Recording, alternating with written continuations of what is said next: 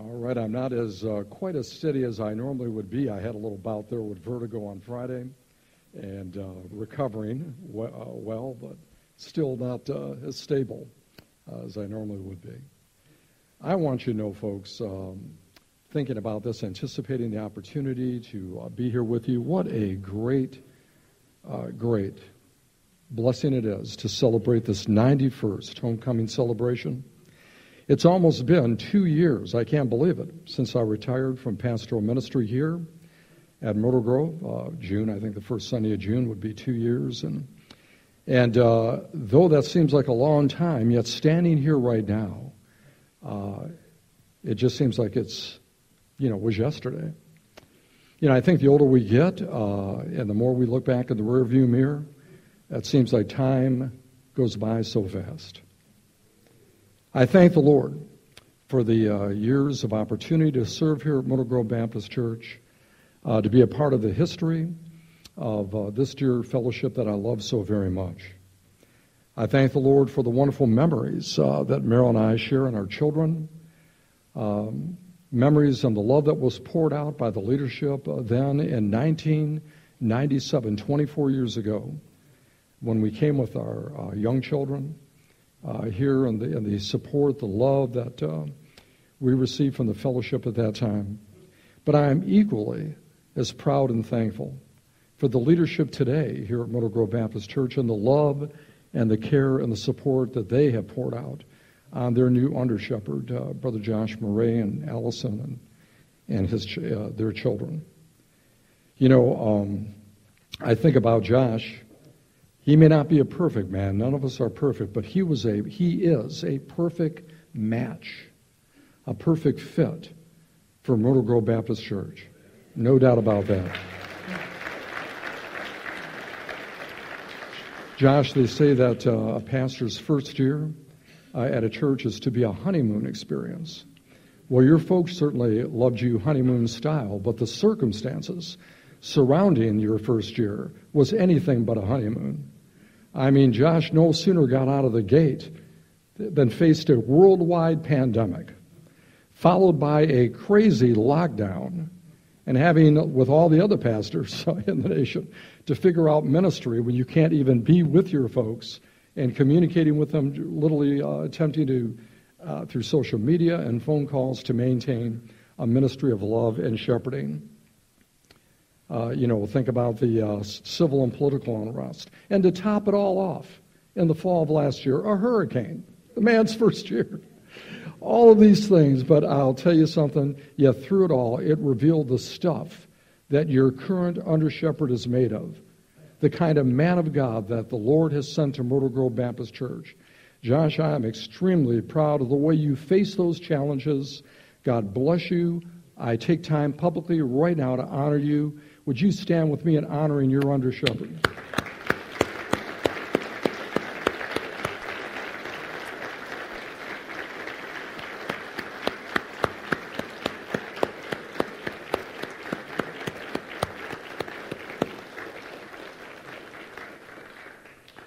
My time this morning is brief, but my assignment has been to reflect on the past of Myrtle Grove Baptist Church.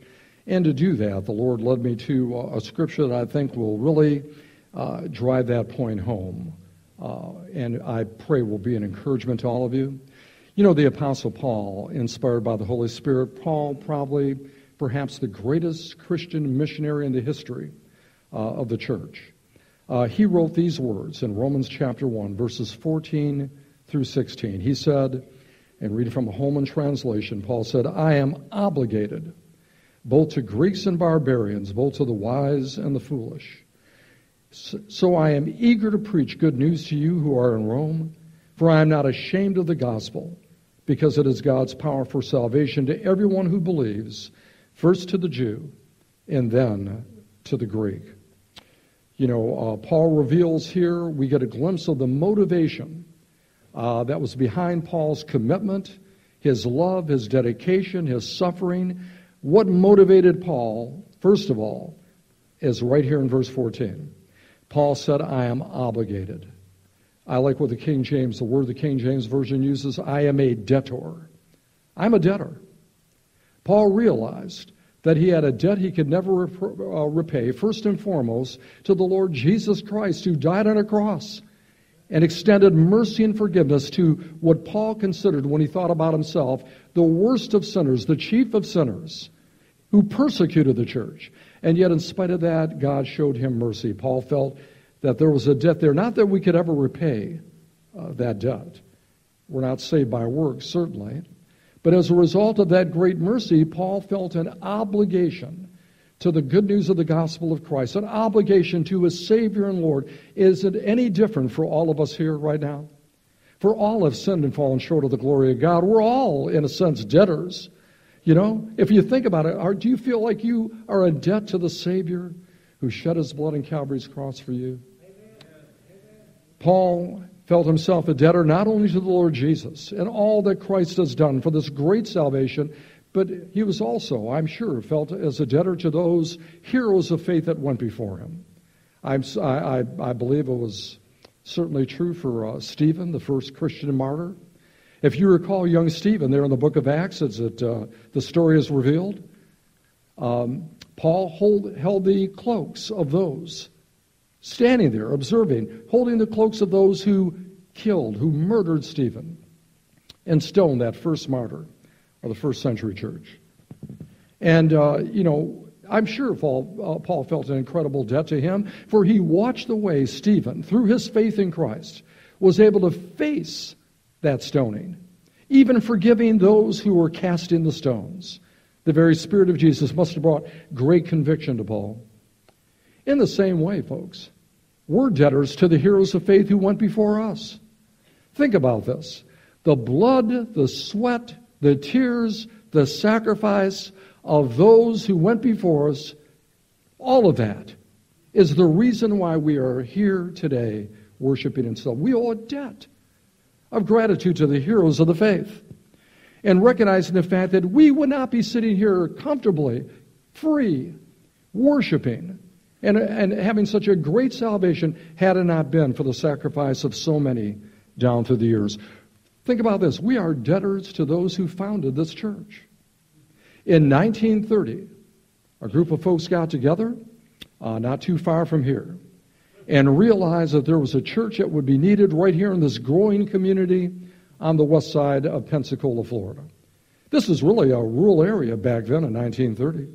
You know, you could hear chickens in the morning. There were the Scambia High School. That was a dairy farm. Didn't know if you knew that. I mean, and they met in a school, the Myrtle Grove Elementary School, to start before they built their first building. But we owe a debt to those who founded this church. Think about this for a moment. Look at this sanctuary right here. How did this building get here? Where do those seats come from that you're sitting on right there? You know?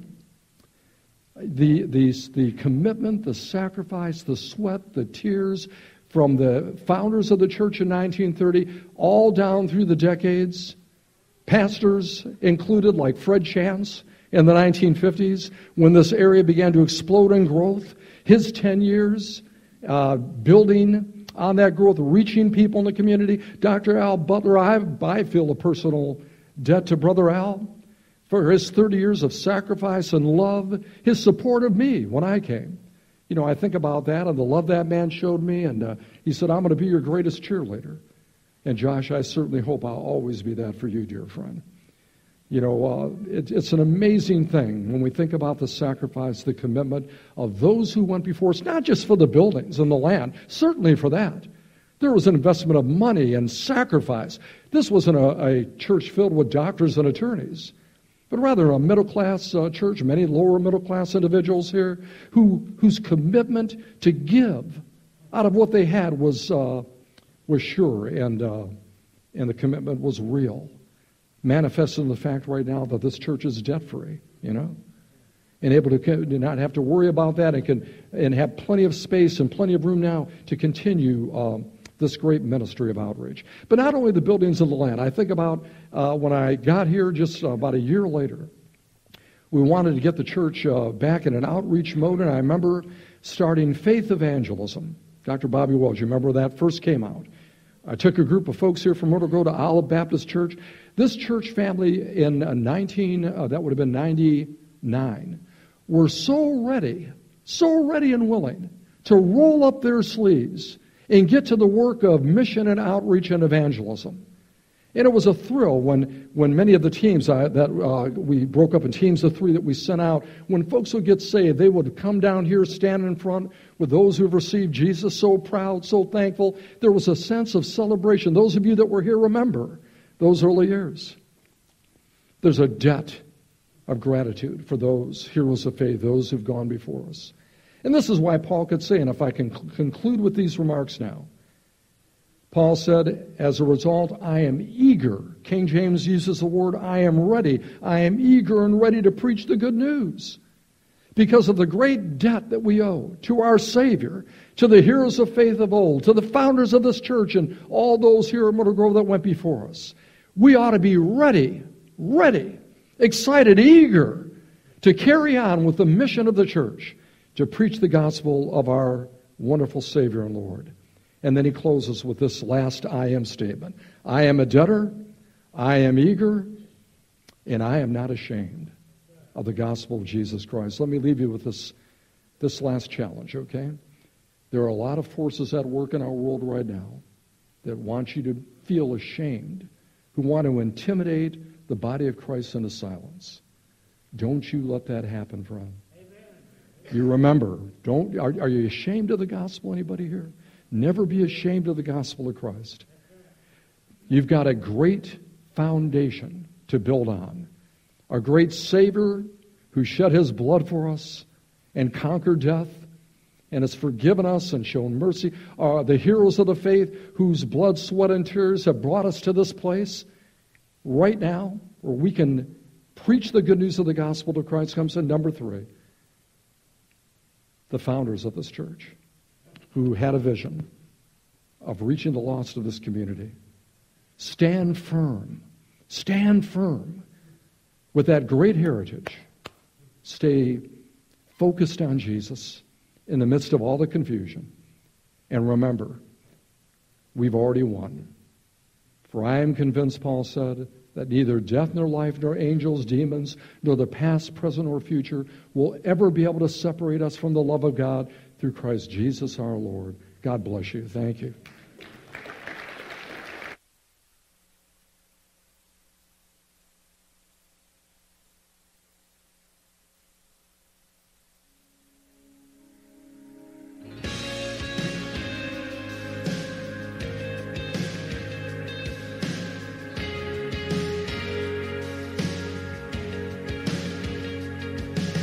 Sometimes on this journey, I get lost in my mistakes.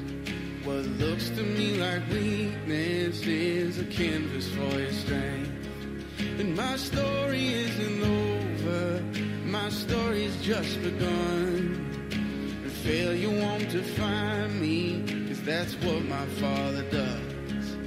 Yeah, failure won't define me, 'cause that's what my Father does. And lay your burdens down. Here in the Father's house, check your shame at the door, 'cause it ain't welcome anymore. You're in the Father's house.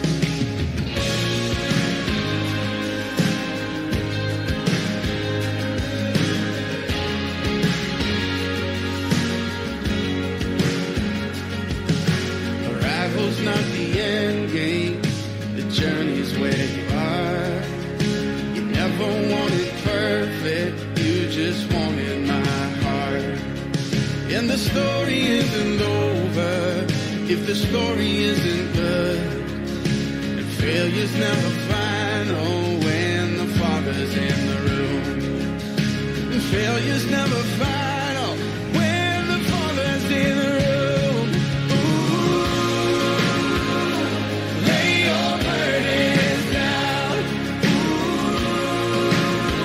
Here in the Father's house, check your shame at the door, 'cause it ain't welcome anymore.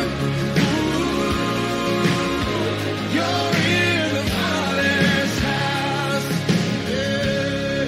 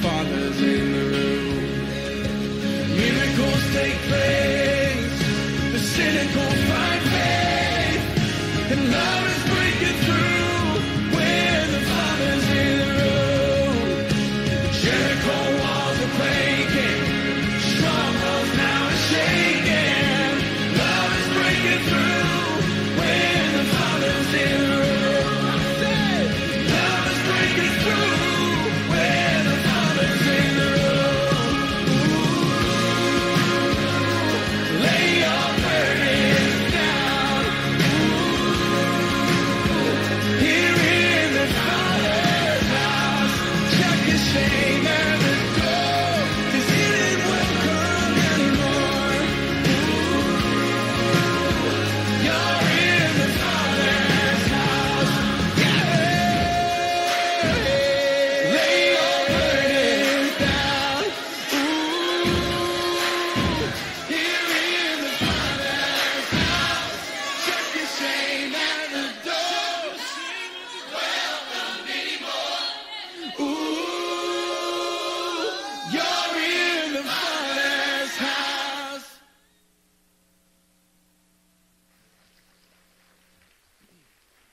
Well, Pastor Ron, thank you so much for those words. And I'm so thankful to be part of the present here at Myrtle Grove Baptist Church. If you would, let's stand and worship together.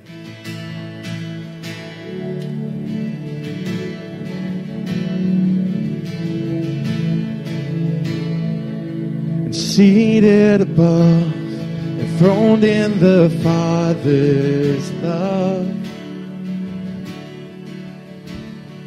destined to die, He poured out for all mankind. And God's only Son, the perfect and spotless one. And He never sinned, but He suffered as if He did. And all authority and every victory is yours. Sing that again. All authority and all authority and every victory is yours.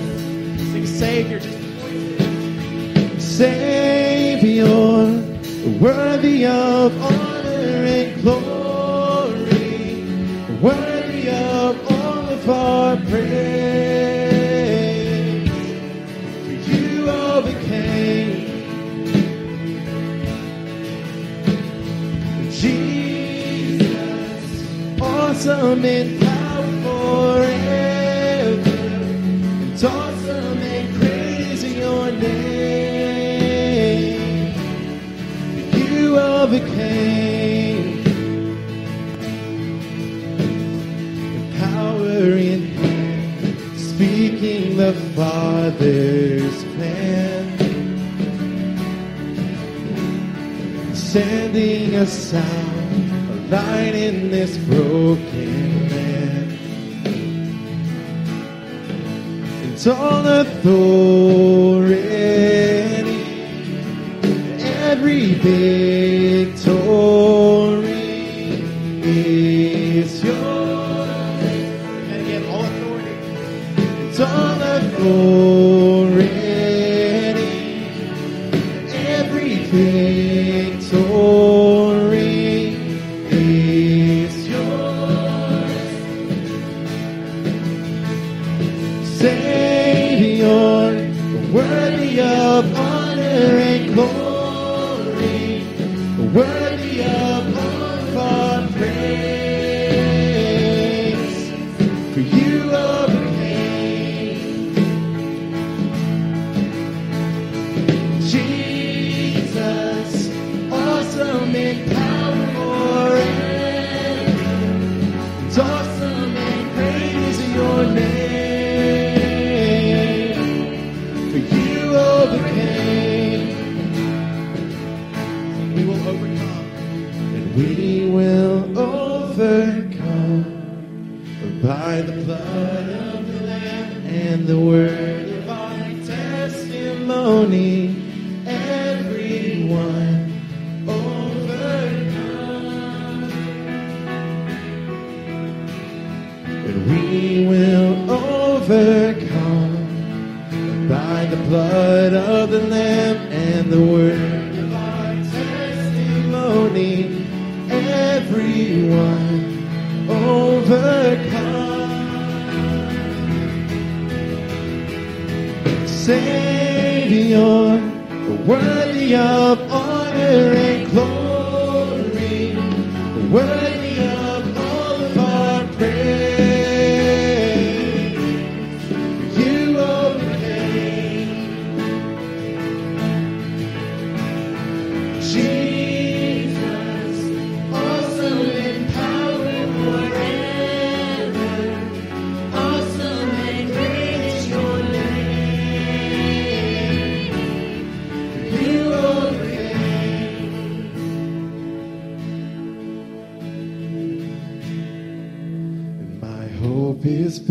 on nothing less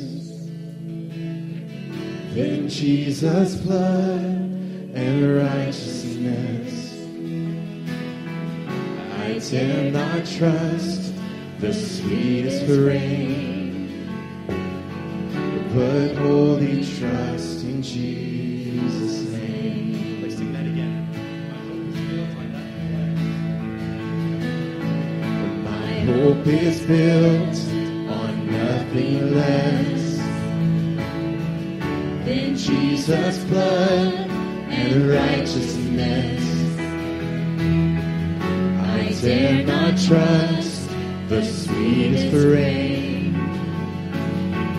but wholly trust in Jesus' name. Sing that chorus out. Christ alone.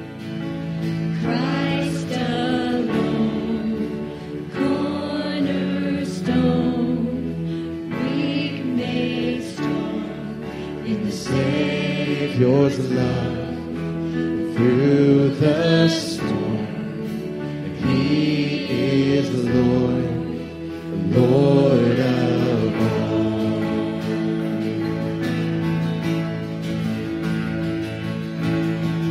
When darkness seems to hide His face, I rest on His unchanging grace. in every high and Stormy gale, my anchor anchor holds within the veil. My anchor holds within the veil. Christ alone, the cornerstone, and weak made strong in the Savior's love. And through the storm, and He is the Lord, Lord of all. Christ alone, the cornerstone, and weak made strong in the Savior's love through the storm. and He is Lord, Lord of all.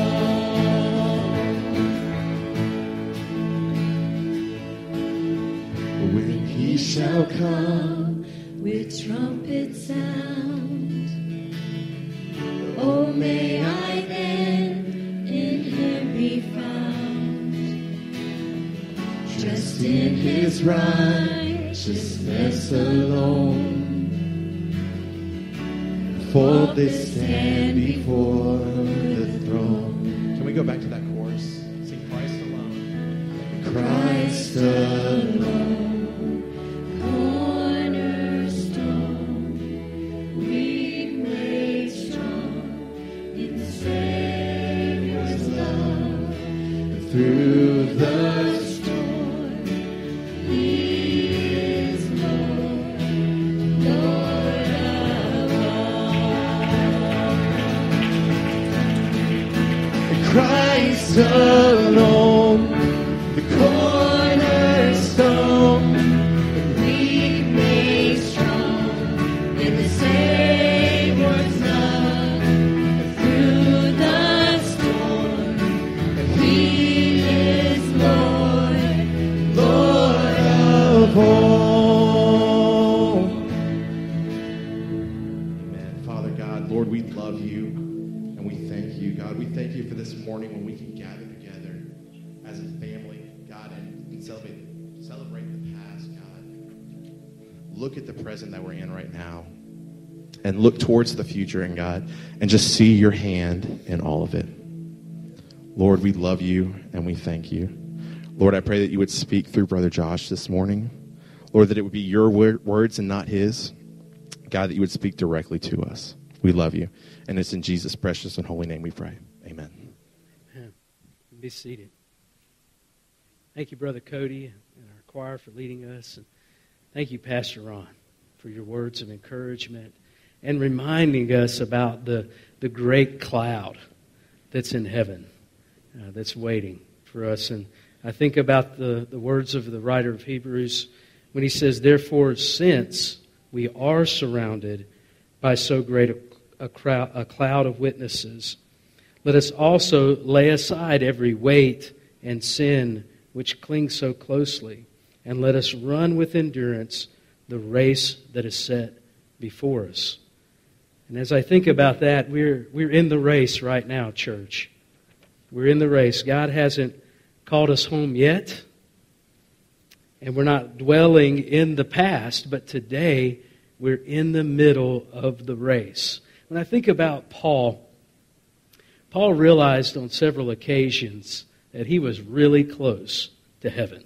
I mean, you just imagine that. He kind of recounts those moments there for a minute, and he tells us how he was beaten half to death, how he was shipwrecked, he was bitten by a snake, within an inch of his life several times. And he knew heaven was coming. And as he wrote to the Philippian church, he had heaven on his mind. And there's several times in Scripture where you see Paul, he kind of starts to dwell on heaven and think about heaven. And then God brings him back down to reality and says to Paul, hey, you've got work to do in the present. There's something here that you've been called to do. So I want to read to you from Philippians chapter 3 and just think about one of these moments with Paul as he shares with the Philippian church. Philippians chapter 3 and verse 12. Paul is talking about heaven and how he's going to be perfected one day. And he says, not that I have already obtained this or am already perfect, but I press on to make it my own, because Christ Jesus has made me His own. Brothers, I do not consider that I have made it my own, but one thing I do, forgetting what lies behind and straining forward to what lies ahead, I press on toward the goal for the prize of the upward call of God in Christ Jesus. Let those of us who are mature think this way. And if anything you think otherwise, God will reveal that also to you. Only let us hold true to what we have attained. Amen. Amen. Paul knew that he had not arrived at perfection. I love it when my GPS has been leading me somewhere, and whenever I get there it says, you have arrived. I think, yes, I have. Thank you. No, I'm just... But I think about Paul. Paul knew that he wasn't perfect yet, praise God. He knew that God was still working on him. And what he's unraveling as he's writing to the Philippians is what he's discovering, and even what he comes to this realization is that God's not finished working through him either. God's working on him, and God is working through him, and he's not finished yet. He's got something that he wants Paul to do. And therefore, Paul says, for me to live is Christ. To die is gain. But to go on living, I know that means fruitful labor. And so, for you and me, today, if we're here and we're alive and we're breathing, what does that mean for us? It means fruitful labor. And Paul says, for your sake, as he's talking to the Philippians, he says, for your sake, because he knows that they need him to continue sharing the gospel and continue to encourage the churches. And that's true for you and me, for members of Myrtle Grove Baptist Church. God wants us to continue reaching lost souls for the sake of the kingdom and the glory of Jesus Christ. And so God knew that He was still working on Paul. Paul knew that He was still working on him. And God had promised. I think about what he says at the beginning of the passage of the chapter here in Philippians 1. He says, I am sure of this, that He who began a good work in you will bring it to completion at the day of Jesus Christ. God never starts something that He cannot finish. Now, I've got projects all over my garage that I've started, and in the backyard, and Allison's like, when are you going to clean that junk up? Because I've got projects all over the place that I've started and I haven't finished yet. And I don't know that I'll ever finish. But God never starts something that He doesn't intend and that He cannot finish. He will finish it. He will bring Myrtle Grove Baptist Church to completion at the day of Christ's appearing. That He will present His church without stain, without wrinkle, without blemish, there at the marriage supper of the Lamb. It's going to be a wonderful day. But Paul practiced this one thing. He says in verse 13, he says of chapter 3, he says, brothers, I do not consider that I have made it my own. He's talking about the perfection of heaven. He's saying, I'm not perfect, and I'm not going to be perfect until Jesus comes. But one thing I do, forgetting what lies behind and straining forward to what lies ahead. This word forgetting, what it really means is not to bring to recollection anymore. He doesn't recall this anymore. He puts it out of his mind. Well, what is it that he's putting out of his mind? And let me stand here and tell you, it's a good thing to glance in the mirror and do a checkup. It's not okay to keep looking in the mirror while you're driving. Anybody that has your driver's license out there? And you got it legitimately, not off of the back of a cereal box. What my dad used to say. I don't even know what that means. How do you get your driver's license off the back? But anyway, some of those people out there drive looking not in the mirror but at a cell phone. But anyway, it's okay to check the mirror. Mirrors are a good thing. Look back.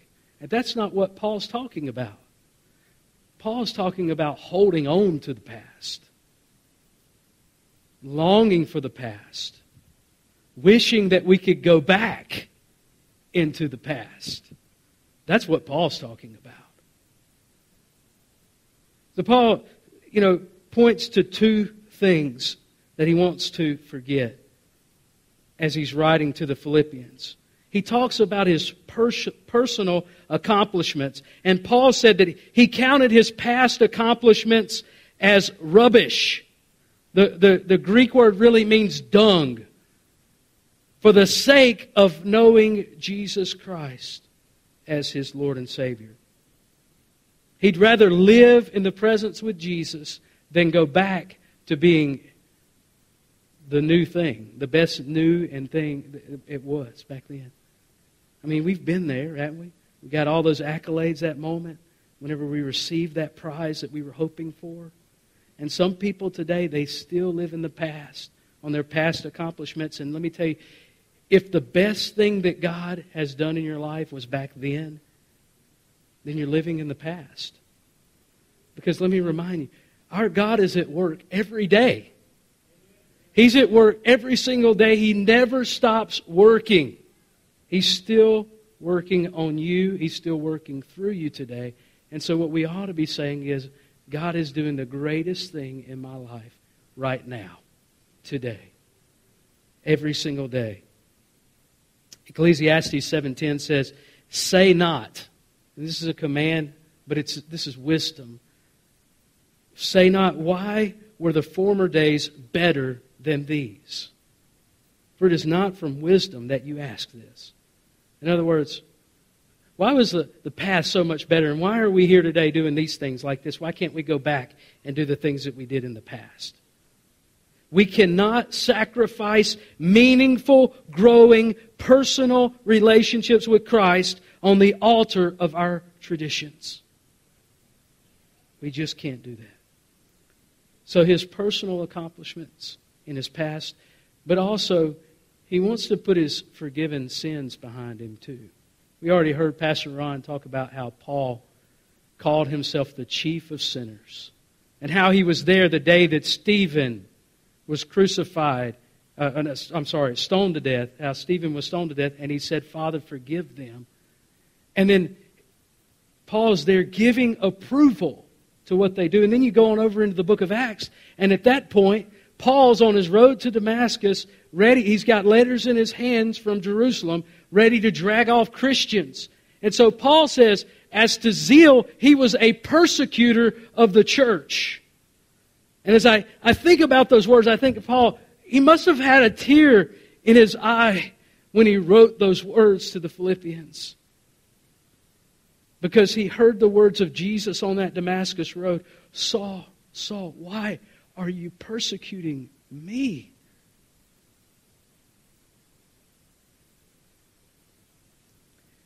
Paul had a list of regrets a mile long as that Damascus road was, until the point that Jesus met him on that road.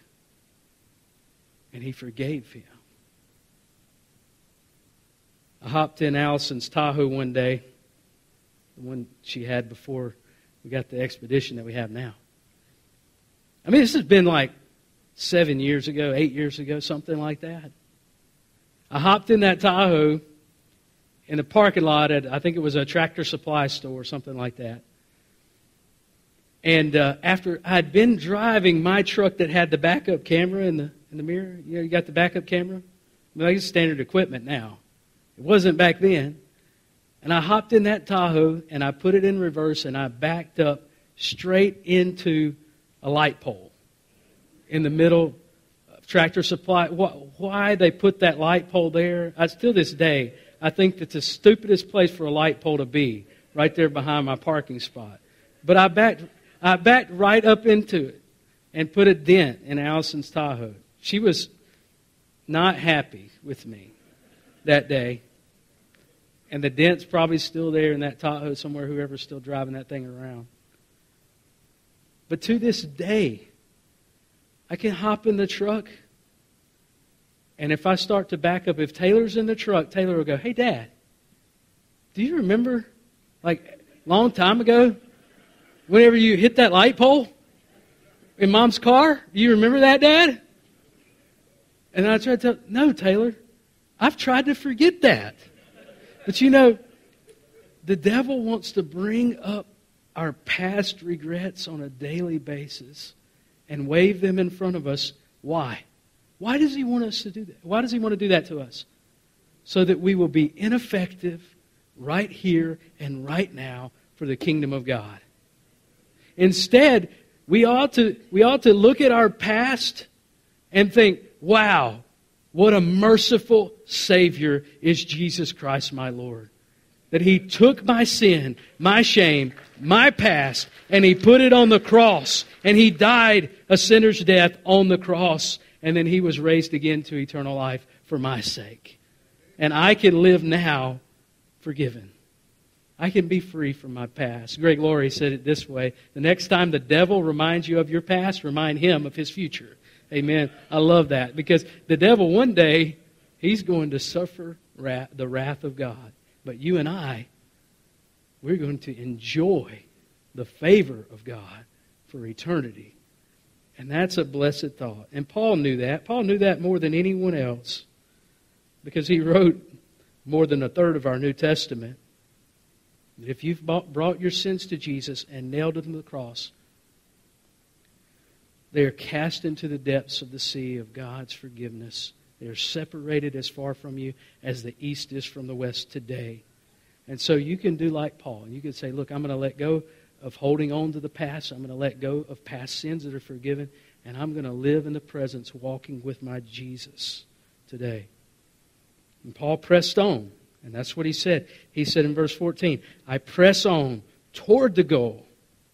Toward the goal. For the prize of the upward call of God in Christ Jesus. Let those who are mature think this way. And if in anything you think otherwise, God will reveal that to you. See, if you get off track on this, God's going to remind you to press on toward the goal. Only, now listen to this part, only let us hold true to what we have attained. And later on, Paul is saying, I haven't arrived yet, but later on, Paul is going to say to Timothy, in 2 Timothy, I have fought the good fight. I have finished the race. So at this point in Paul's life, he knows he's about to be beheaded, and it's over for him. His earthly ministry is finished. And he says, I've kept the faith. Henceforth there is laid up for me the crown of righteousness, which the Lord, the righteous judge, will award to me on that day. And not only to me, but also to all who have loved His appearing. See, Paul, for him, that goal that he was pressing toward, That goal that he was hoping one day he would cross that finish line and receive this prize was seeing the face of Jesus and hearing face to face with Him, "Well done, good and faithful servant." But then Paul adds that word, "Only let us hold true to what we have attained." In other words, we've come this far. Myrtle Grove Baptist Church, we have come this far. By the power of the Holy Spirit at work in the church through the proclamation of the gospel of Jesus Christ, we have come this far. To say 91 years is amazing. That's amazing that God has kept His church here for 91 years. And blessed Myrtle Grove Baptist Church. We've come this far. You know, there's a good biblical word that really means monument, to set up a monument. And it's called Ebenezer. But really what the word itself means is by the Lord's help, or stone of the Lord's help. That's what Ebenezer means. You thought it meant a measly old miser. Ebenezer Scrooge, right? But the word really it's an Old Testament word. 2 Samuel was the one that came up with this word. Because the Philistines, representing the armies of Satan, have come up against the armies of the living God. But the armies of God, of Israel, have pushed back Satan. And they've gotten this much territory. They've come to this place where they've gained all of this territory. And the Bible says in 1 Samuel chapter 7, Samuel took a stone and set it up between Mizpah and Shin and called its name Ebenezer. For he said, "Till now the Lord has helped us." And the next verse says that from that point forward, the Philistines never entered back into that territory as long as Samuel lived. And folks, for Myrtle Grove Baptist Church, we're raising up a monument today. We're saying 91 years. What a milestone. That's a great anniversary. But we can't go back. And we can't let Satan take any territory that those before us have conquered for the glory of Jesus Christ. And so we press on. We press on. Are you ready to press on, church? Ready to keep going? Can you say with confidence, the best days are ahead for Myrtle Grove Baptist Church? Amen. I'm excited about what God is doing in our church. I'm excited look, I just listed a few, and I hope I don't miss them. I know I'm going to miss a million.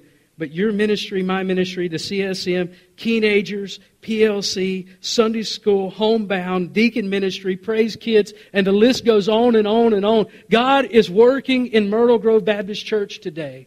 He's working right now in your heart and in my heart. And the best is yet to come, folks. It's yet to come. I want you to bow your heads and close your eyes for a moment.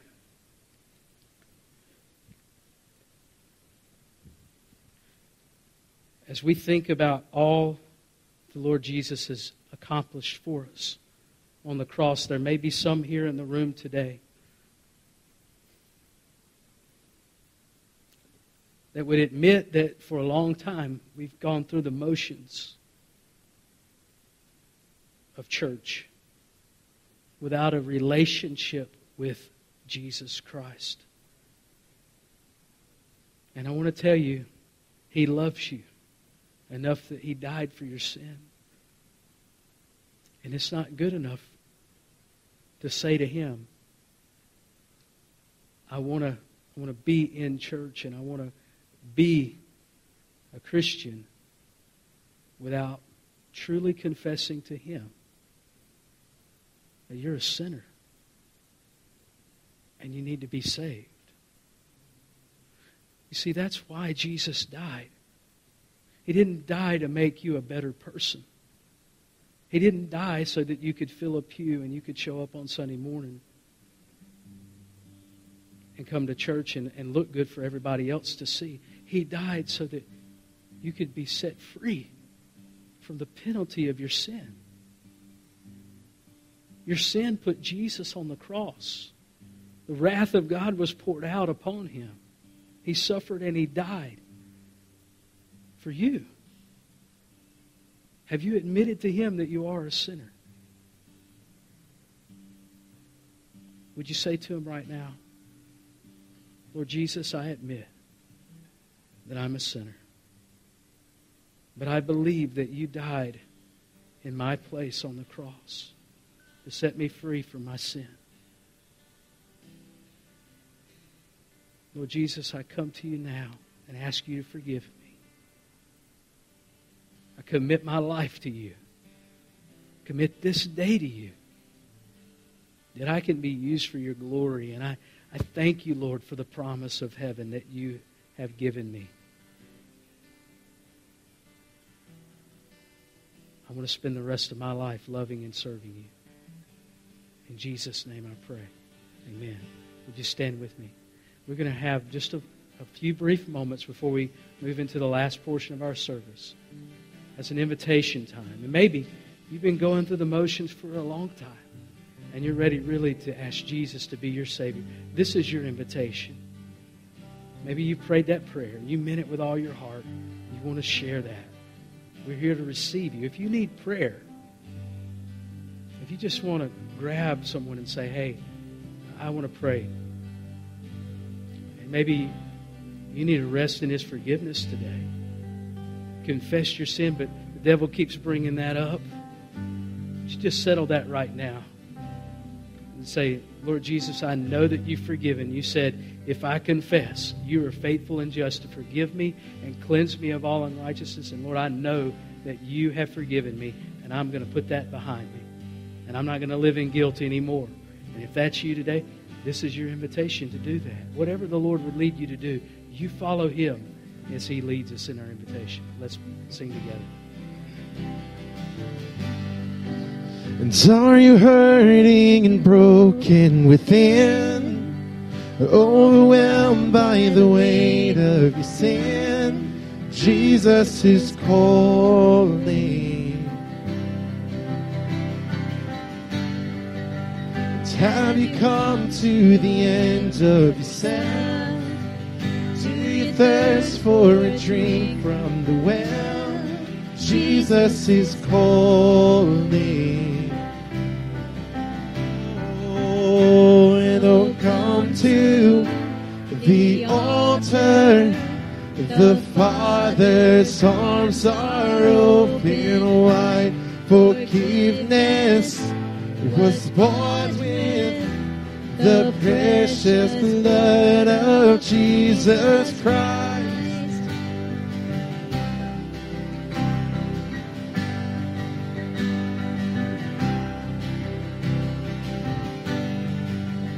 Leave behind your regrets and mistakes. Come today, there's no reason to wait. Jesus is calling. Bring your sorrows and trade them for joy. From the ashes a new life is born. Jesus is calling.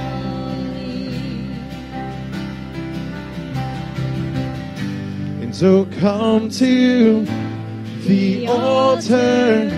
The Father's arms are open wide.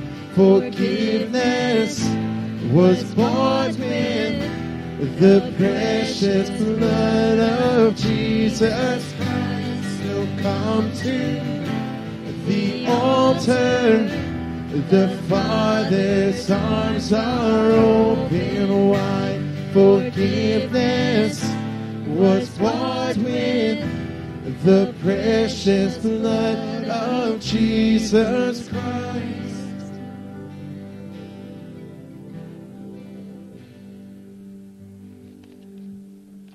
Wow. Myrtle Grove, good morning. Man, it's so good to see so many familiar faces. For those who don't know me, I'm Tony McFarland. I'm one of the deacons here at Myrtle Grove. It's a pleasure to have you here today as we celebrate this special occasion. Let's bow your heads and pray with me. Most merciful and heavenly Father, we thank you, God, for this day.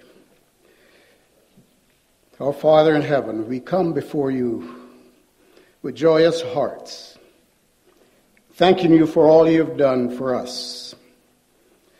The psalmist said, "Bless the Lord, O my soul, and forget not all his benefits." Today, for your benefits over this church for the past 91 years, we have come to say thank you, Lord. We pray that you will accept our songs of praise in your name. We have come to your presence today not to present our needs, Lord, but to bring a token of our appreciation before you for your unfailing strength and support that kept us strong these years. And we ask that our praises be acceptable before you, God. As we prepare to return to you a small portion of all you've blessed us with, please take these gifts, bless and multiply to be used to further your kingdom here and around the world. Bless these your people. And Father God, so many of us are missing here today for various reasons. We lift them up to you, God. Those that may be in the homes, maybe in the hospital, those who may be working. Father God, remember them. Remember our brothers and sisters who are hurting today. Heal their bodies, God.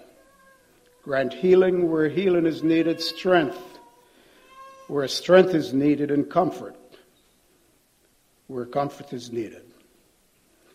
This is our prayer to you, dear God, today, and forgive us where we fail you.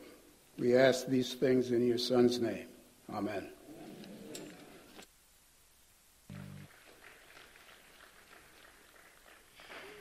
The Praise Kids would like to sing a few songs for you. We're going to start with one you know, the B-I-B-L-E. I'm sure everybody knows that one.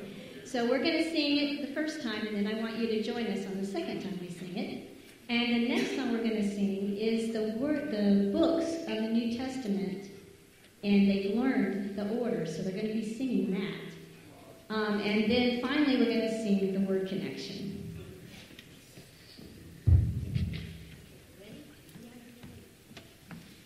B-I-B-L-E, yes, that's the book for me.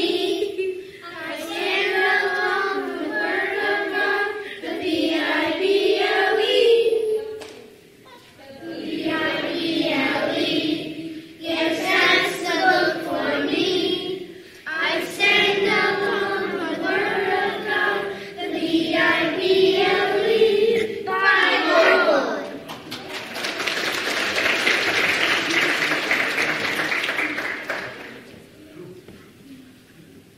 Matthew, Mark, and Luke, and John, Acts, and then there's Romans, 1st and 2nd Corinthians, Galatians, and Ephesians, Philippians, Colossians, 1st and 2nd Thessalonians, 1st and 2nd Timothy, Titus, and Hebrews, 1st and 2nd Peter, 1st and 2nd John.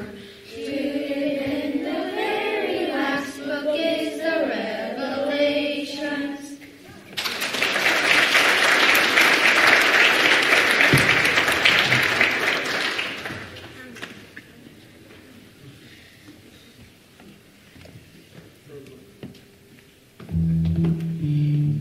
This song, The Word Connection, is the title song for our Praise Kids musical drama that we will present May 16th during the morning worship service. The word connection is made up of mostly Bible verses and teaches us to understand the connection between our everyday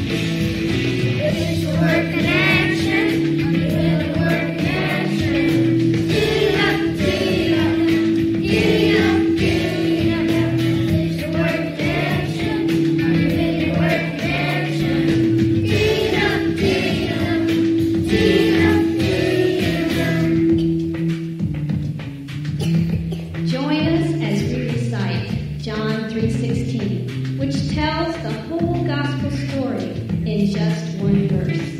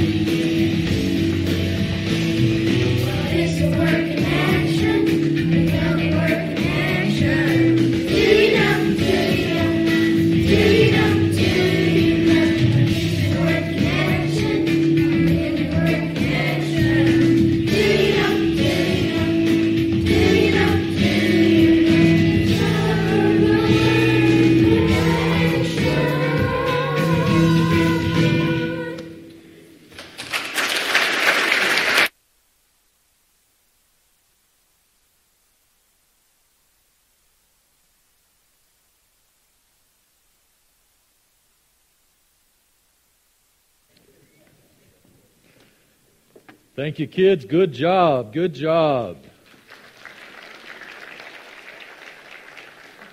If you have your Bibles, if you would open up to the book of Matthew, chapter 9, verses 35 through 38 over the next couple moments together for just a quick message entitled, The Way Forward. As you're turning there, you'll notice that my head's glowing. Been here many times before. You like something a little different. Yesterday, I took my son over to New Orleans. He loves golf, and so we went to the PGA golf tournament. All week, we were all prepared for rain. Every newscast all week long says, be prepared for rain. And we were, except it didn't rain. It rained here, but it was beautiful over there. And that's the result is the conditions changed, but I wasn't ready. My fear is that same thing can happen to the church when we move forward. The conditions change, but we're ultimately not ready. First, let's look for a moment here in Matthew chapter 9, verse 35 through 38. Here's what God's Word says. Jesus was going through all of the cities and villages, teaching in their synagogues and proclaiming the gospel of the kingdom, and healing every kind of disease and every kind of sickness. Seeing the people, he felt compassion for them because they were distressed, dispirited like sheep without a shepherd. Then he said to his disciples, the harvest is plentiful, but the workers are few. Therefore beseech the Lord of the harvest to send out workers into his harvest. 4 phrases I want to give over the next couple moments together, so get these down on paper and in your heart. That is essential for us as we move forward as a church to see clearly, to feel deeply, to pray earnestly, and to go missionally. First, we see the essential nature for us as we apply this text is to see clearly. We see as the very beginning Jesus seeing the people. May I ask, how do you see this community that's around you? How do you view it? Often you can view it just through a socioeconomic lens, or maybe a political lens, or maybe a racial lens or other type of lens, as when you see it, that is the way that you view this community. But let me challenge you on the way forward to really boil it down to just this simplicity. Is our community with Christ or without Christ? That's really the only lens that we really need to look through. Let me give me unpacking just for a moment what is taking place right now in Escambia County. We have about an estimated 320,000 people that live in Escambia County. According to the Association of Religious Data Archives, 43% of our county claim no religious affiliation. Let's go a little bit step further. You add another 20% that are outside of an evangelical gospel church. They reject Christianity, they reject everything about Jesus, and they are connected to that faith. That gets to 60% of our county are outside of a gospel influence. You're thinking, hey, at least we got the 40%. Did you realize across all faith denominations, all faith groups total, 34% do not even practice the faith that they claim that they adhere to. And so when we put that all together, if we were to take those numbers that we have, of the 320,000 people that live in Escambia County, over 230,000 people are outside the gospel right now. 230 in your home. Every couple of weeks at the association, I get a call from someplace in the country of a group that wants to come to your hometown on a mission trip. Right now, there's some church in America that's raising funds to come to Pensacola this summer on a mission trip. So let me ask you, how do you see your community? Jesus, it was very clear that He went and He saw very intently the area that was around Him. We can get so blinded. I go in and out of churches all the time, and I'll notice, will there be something about their facilities? Hey, did you see this? You know, we walk past it all the time. We didn't even know that was broke. We'll get right on it. Often we can do the same thing about the mission field of Escambia County. It's essential that we see clearly. Number two, after we see clearly, that needs to lead us to feel deeply. What did Jesus do? Seeing the people, He felt compassion. How do you feel about this community? Now, to be honest, you look at the news, you look at the newspaper. Some people are excited about the direction, other people are ticked. You can get ticked about headlines. Maybe you feel this way about this political party or that race group or that ethnic group or this political decision, and you get feels all over the map. But what Jesus did, it ultimately came down that after Jesus saw very clearly, He began to feel deep distress. Because let's get it, when we teach it, I want to know what Pastor Josh is unpacking and what Pastor Ron did for years. Heaven's real, and I'm looking forward to it. We're one day closer to that for those who are followers of Christ. But hell's real also. And those who are outside a grace relationship with Jesus Christ are one day closer to that. Friends, that is your family, that is your neighbors, that's those who you work with, those who you go to school with. They are lost as sheep without a shepherd. That should keep you up at night. That should disturb you, because hell's real. And so Jesus, He saw the people. He saw clearly. He felt deeply. Let me just take an interlude for a moment to challenge you in your listening skills as your pastor unpacks God's Word every week. He's going to teach you God's Word, and you can leave here saying, I know something new. And you think that's the total scope of coming to church, is informational learning. I know something I didn't. It might go a step further where all of a sudden you feel positive about the topic or negative about the topic you're supposed to, and you feel convicted. You just get all up in knots. You're thinking that's the goal. You leave here and Pastor Josh, I felt convicted today. But friends, that's not the goal. See, if we stop at informational or if we stop at emotional, we've not yet hit transformational.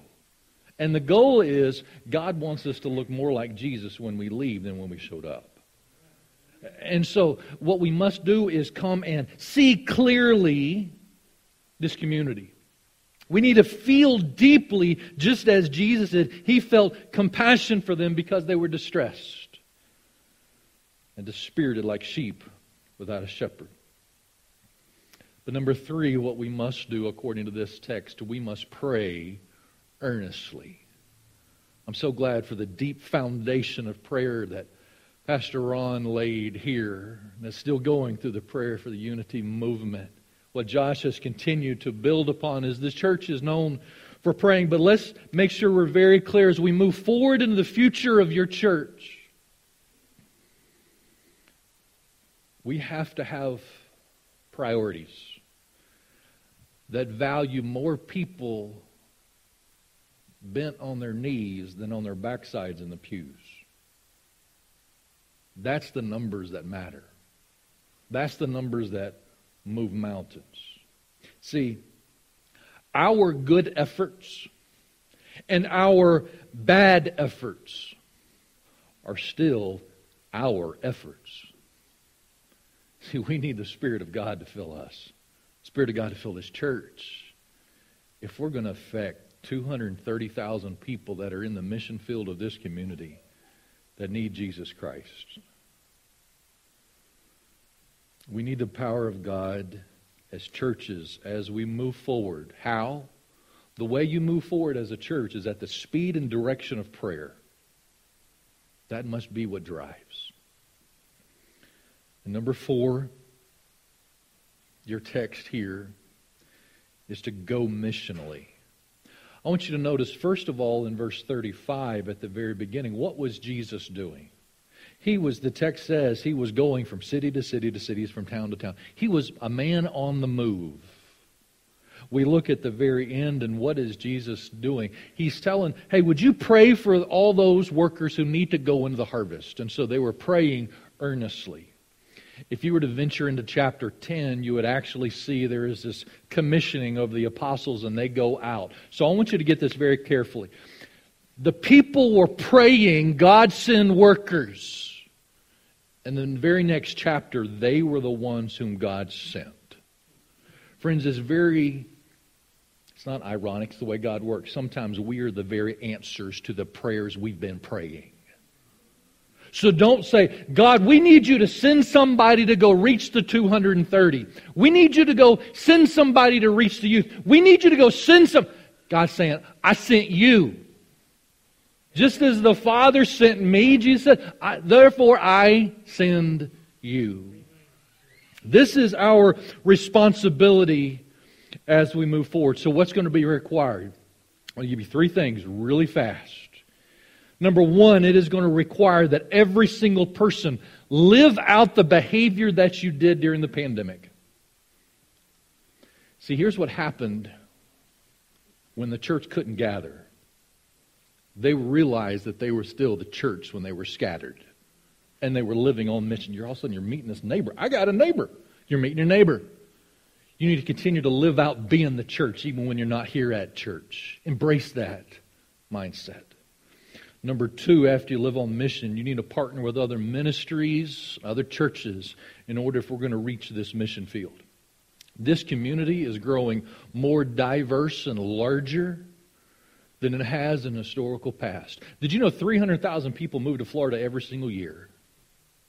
300,000. Vast majority without Christ.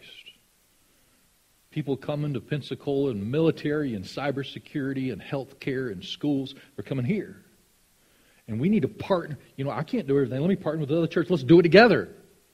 That's what's needed. And on top of that, we need to plant more churches. You're thinking, really? Yeah. Across the Pensacola Bay Baptist Association, though we have 60 churches from all the way from Century all the way to Entry Point, I really need about 35 new churches. Even if every single church that I currently be able to influence and spend time with, if every single one of our churches doubled or tripled, that is not even going to fully hit the 230,000 people that still need the gospel of Jesus Christ. So here's what's needed. Some of these kids that have sung up here, that's where your future church planters are. You think, God, just send us somebody who's going to lead our church so the next generation. Guess what? They're already here. We just pour into them, beginning in our children and our youth growing up. Friends, this is what is needed for us to see clearly, to feel deeply, pray earnestly, and go missionally. May I say, isn't this what Jesus did? Isn't this exactly what Jesus did? He saw us in our sinful, lowly state. He felt compassion for you and for me. He said, I don't want to leave them on a destination to hell. So he prayed, Father, Lord, not my will, but yours be done. And he came on that very first mission trip to the cross and saved us. He exemplified these 4 things. And we are ambassadors of heaven. That's what God's called us to. Therefore, as the church, let's not just be a fan of Jesus, let's be a follower. And these next 91 years, should the Lord tarry, we'll be found faithful to complete the work that He's given us to do. Let's pray. Father, we come and we just lift You up in a spirit of thankfulness, Lord, for the example that You have given. Lord, as we leave from here in just a couple moments, help us to see this mission field of Myrtle Grove and West Pensacola and Escambia as You see it with eternal kingdom eyes. And Father, I pray, would You just emotionally wreck this church as we see the eternal significance of what happens when our neighbors are outside of grace in Jesus Christ. Lord, we ask, would we be a people of prayer who live on mission for You? I thank You for Your sustaining power these last 91 years. Lord, may Your Spirit, who never leaves us nor forsake us, guide the strides of these church from this point forward. It's in Christ's name we pray. Amen.